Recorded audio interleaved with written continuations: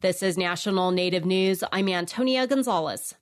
Shareholders of Sealaska will vote in June on whether or not to get rid of a blood quantum requirement for descendant shareholders. Sealaska is the regional Alaska Native Corporation of Southeast Alaska. When the corporation was formed under the Alaska Native Claims Settlement Act, or ANCSA, only Alaska Native people in Southeast Alaska who were already born could be shareholders. Those people are original shareholders. In 2007, those shareholders voted to allow their descendants to enroll, but only if they had 1/4 blood quantum and had proof of it on a certificate of Indian blood from the U.S. government. Sealaska surveyed its shareholders last year, and more than 2/3 of the respondents said they want to get rid of the blood quantum requirement. 4,000 shareholders took the survey, which is around 17% of Sealaska's 23,000 shareholders.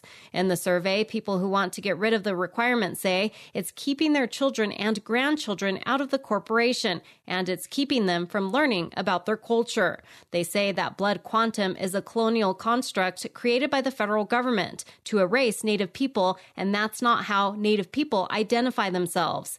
People who took the survey also have concerns with letting more shareholders in because it will dilute their stocks and dividends will be smaller, and they don't want smaller dividends to negatively impact elders. If the requirement is eliminated, Sealaska estimates about 10,000 more people would be eligible to enroll. Shareholders will be able to vote online in May up to Sealaska's annual meeting in June. The meeting will be live streamed and in person in Juneau.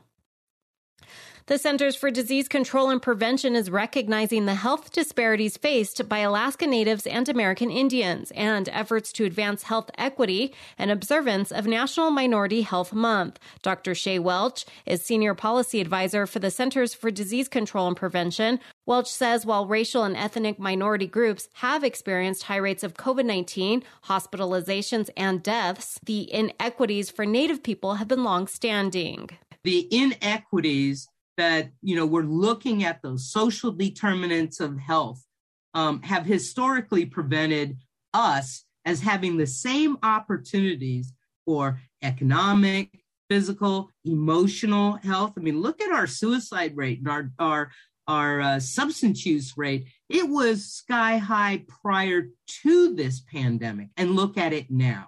Welch says drawing attention to 1 month to really focus on minority health is a way to examine the social determinants of health, including how limited economic opportunities, limited health services, limited or poor housing conditions impact the health of Native people. It's all interconnected, as we all know. Everything is related. So I think it's important that we focus on this. I'd like to focus, and we will be focusing on it more than 1 month out of the year, but for sure calling it out. April is National Minority Health Month.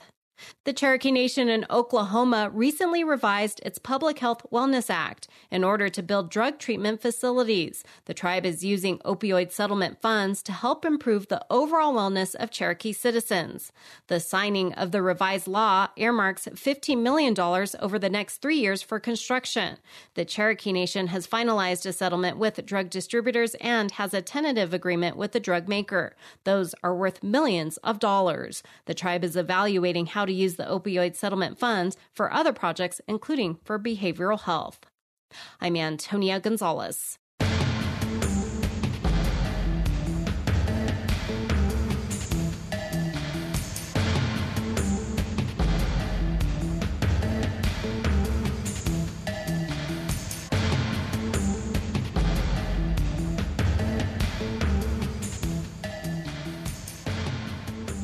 National Native News is produced by Kawanak Broadcast Corporation with funding by the Corporation for Public Broadcasting.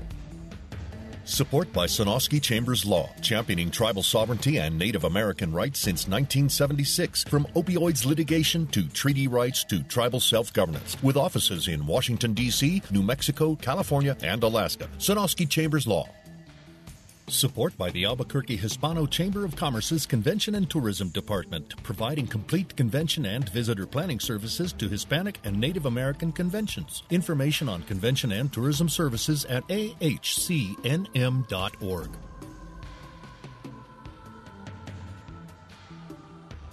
Native Voice One, the Native American Radio Network.